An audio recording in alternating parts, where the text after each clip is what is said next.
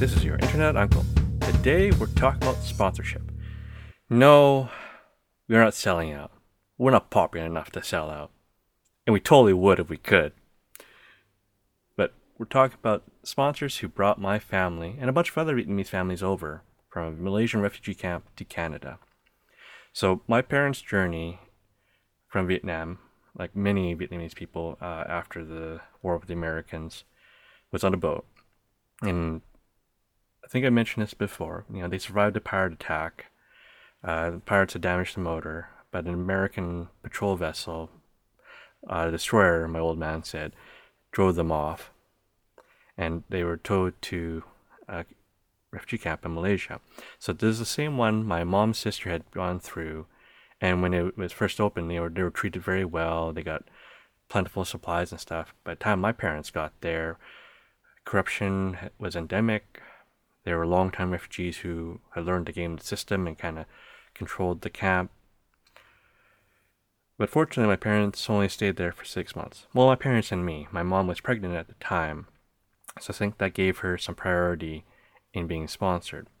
So my parents and a number of other Vietnamese families were sponsored by a Christian church group based in Kelowna, BC. And these families include Yvonne and Elgin Parker, Neil and Fran Daglish, Bran and Marguerite Burnham, Albert and Hetty Van Beest, Fritz and Kathy Hine, Otto and Pearl Zimmerman, Hughie and Angie Baxter, Reinhold and Linda Sickendale, Anchi with no last name my mom and Yvonne could not remember, as well as Judy Brown. And one of these ladies needed a tissue box holder. It was knitted with cardboard inserts, so it made like a little house. I found another one in the thrift shop, and of course I had to get it. And I don't know how common it is, but it's really cool for me anyways. There was a milk lady and egg lady. So the lady who, they had raised cows, I believe, and they gave milk to the Vietnamese families for a little while. And same with the lady who raised chickens, and she provided eggs. And it wasn't just sponsorship, just bringing the families over. They also supported the families in adjusting to living in a completely different country, completely different language, different customs. My mom had a pile of stories of trying to understand how things go, and there's a lot of misunderstanding, of course, over time.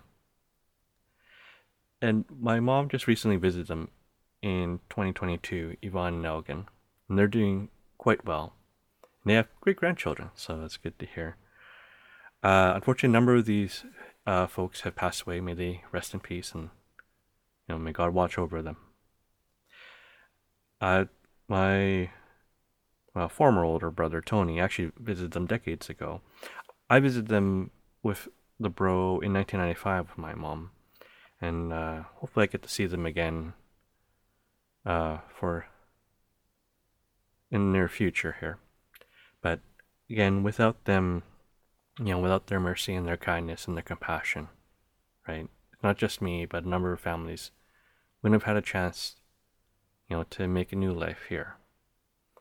And, with Syria and I think a number of other conflicts, I've heard other groups have done the same thing, in spite of opposition. I don't know if they faced opposition at the time, right? Maybe they shielded us from it, or maybe it's just disappeared from public memory.